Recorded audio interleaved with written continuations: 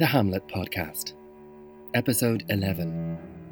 Hello and welcome to this exploration of Shakespeare's Hamlet with me, your host, Conor Hanratty.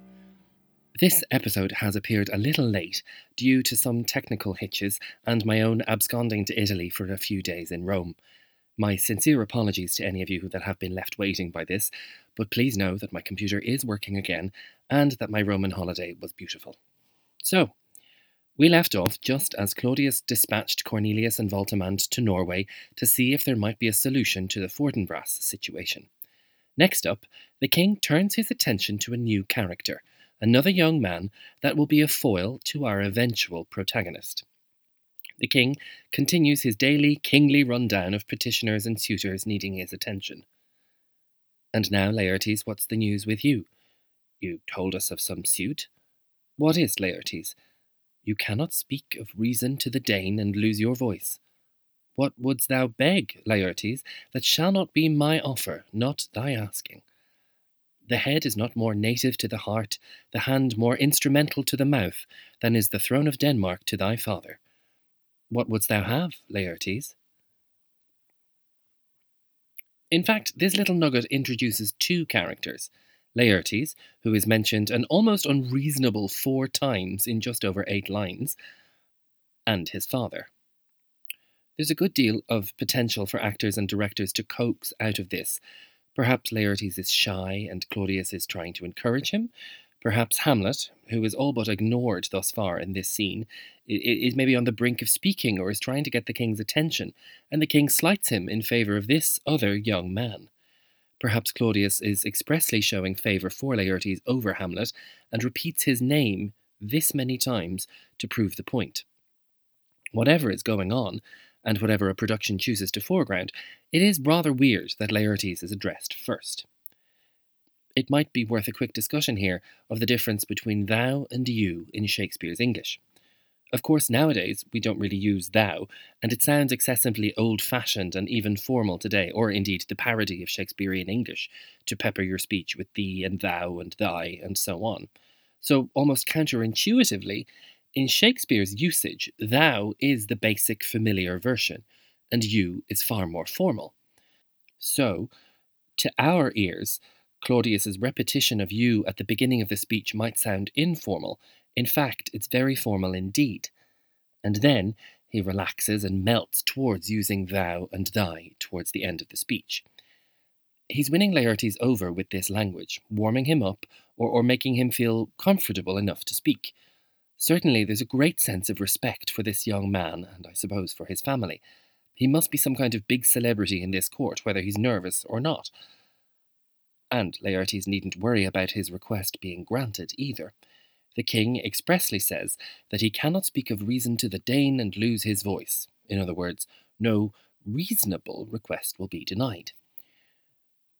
We then get this odd little segment from the king where he announces just how much the throne is at the service, not of Laertes, as one might expect at the end of this speech, but of his father. This is very flattering indeed. The head is not more native to the heart, the hand more instrumental to the mouth, than is the throne of Denmark to thy father. This father is clearly very important indeed, and he'll get a name in just a few moments. First, Claudius replies, and his answer clips the end of the king's line of verse. There's an urgency, maybe a nervousness or an overfamiliarity, or, depending on the production, even an arrogance to his response. The king says, "What wouldst thou have, Laertes, my dread lord? Your leave and favour to return to France, from whence, though willingly I came to Denmark to show my duty in your coronation, yet now I must confess, that duty done, my thoughts and wishes bend again toward France, and bow them to your gracious leave and pardon." So, what we thought might have been some rather impressive suit, with some important request, anything from an army to command, or even the head of a prophet on a silver platter, turns out to be the king's permission to go back to university in Paris. This is obviously a court full of learning and international outreach. We've already met Horatio, and we know of Denmark's position between Norway and Poland, and their, or maybe Shakespeare's erudition covering ancient Rome to boot. So this starts to feel like something of a European play now that we hear that Laertes is studying in France, and this French connection will prove very important as the play goes on. Worth noting, too, is that Laertes is politically shrewd here. He explains that he was happy to come back to Denmark to be at the king's coronation. No mention of the funeral that precipitated this turn of events. He is focused on the current reigning king and not at all gauche enough to bring up the recently deceased former monarch. Again, this will prove a contrast with our hero in a few lines' time. The king is not put out by this eager student's request and turns to his aforementioned father for his views on the matter. "Have you your father's leave? What says Polonius?" So, the father gets a name. Polonius.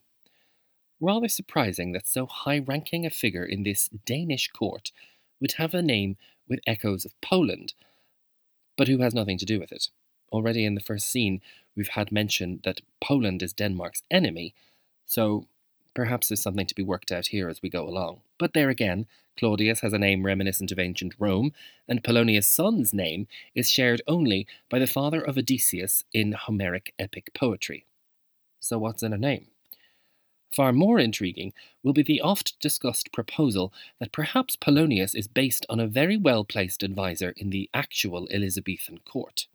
Bear this in mind as we go along, too. The great man says, "He hath, my lord, wrung from me my slow leave by laboursome petition, and, at last, upon his will I sealed my hard consent. I do beseech you, give him leave to go." We start to imagine now how Laertes grew up this serious. Polonius speaks in very formal, even legal-sounding language. The process of the son getting permission from the father just to go back to college is wound up in legal jargon with petitions and seals and even consent. Small wonder that the wry Claudius knows that Laertes has probably been through the mill with his father before getting anywhere near asking the king for his permission to leave the court and return to France. This sort of sets up Polonius as a stern, involved father, and also perhaps a mildly overindulgent, officious speaker.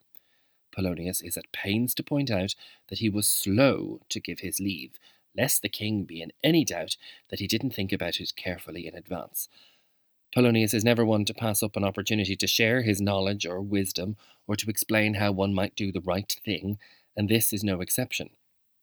Having agreed that it will be all right in his own estimation, he beseeches the king likewise to let him go. The indulgent king agrees. "Take thy fair hour, Laertes, time be thine, and thy best graces spend it at thy will." The king encourages the young man to apply his best qualities to how he spends his time in France. Of course, poor Laertes isn't going to get out of Denmark before he gets some even lengthier and rather more famous character advice from his father, but this is a conceivable moment for him to leave the stage and at least start packing. In some productions, indeed, Claudius can dismiss the entire court here, so that what follows can be a little more private. Other stagings might choose to allow the assembled Danish nobles to stay and watch, as the new king's attention turns at last to the other young man in the room. Yes, at long last, we are finally on the brink of being introduced to the title character.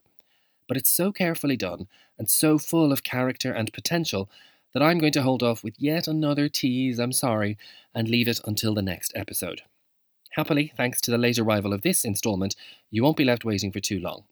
And in the next, our 12th episode, we will at long last hear from our hero, our protagonist, and our title character, Hamlet. Please join me then. Thank you very much for listening, and do please subscribe to the podcast in iTunes, on SoundCloud, or wherever you choose to get your podcast yourself. There's always further information to be found on our website, thehamletpodcast.com.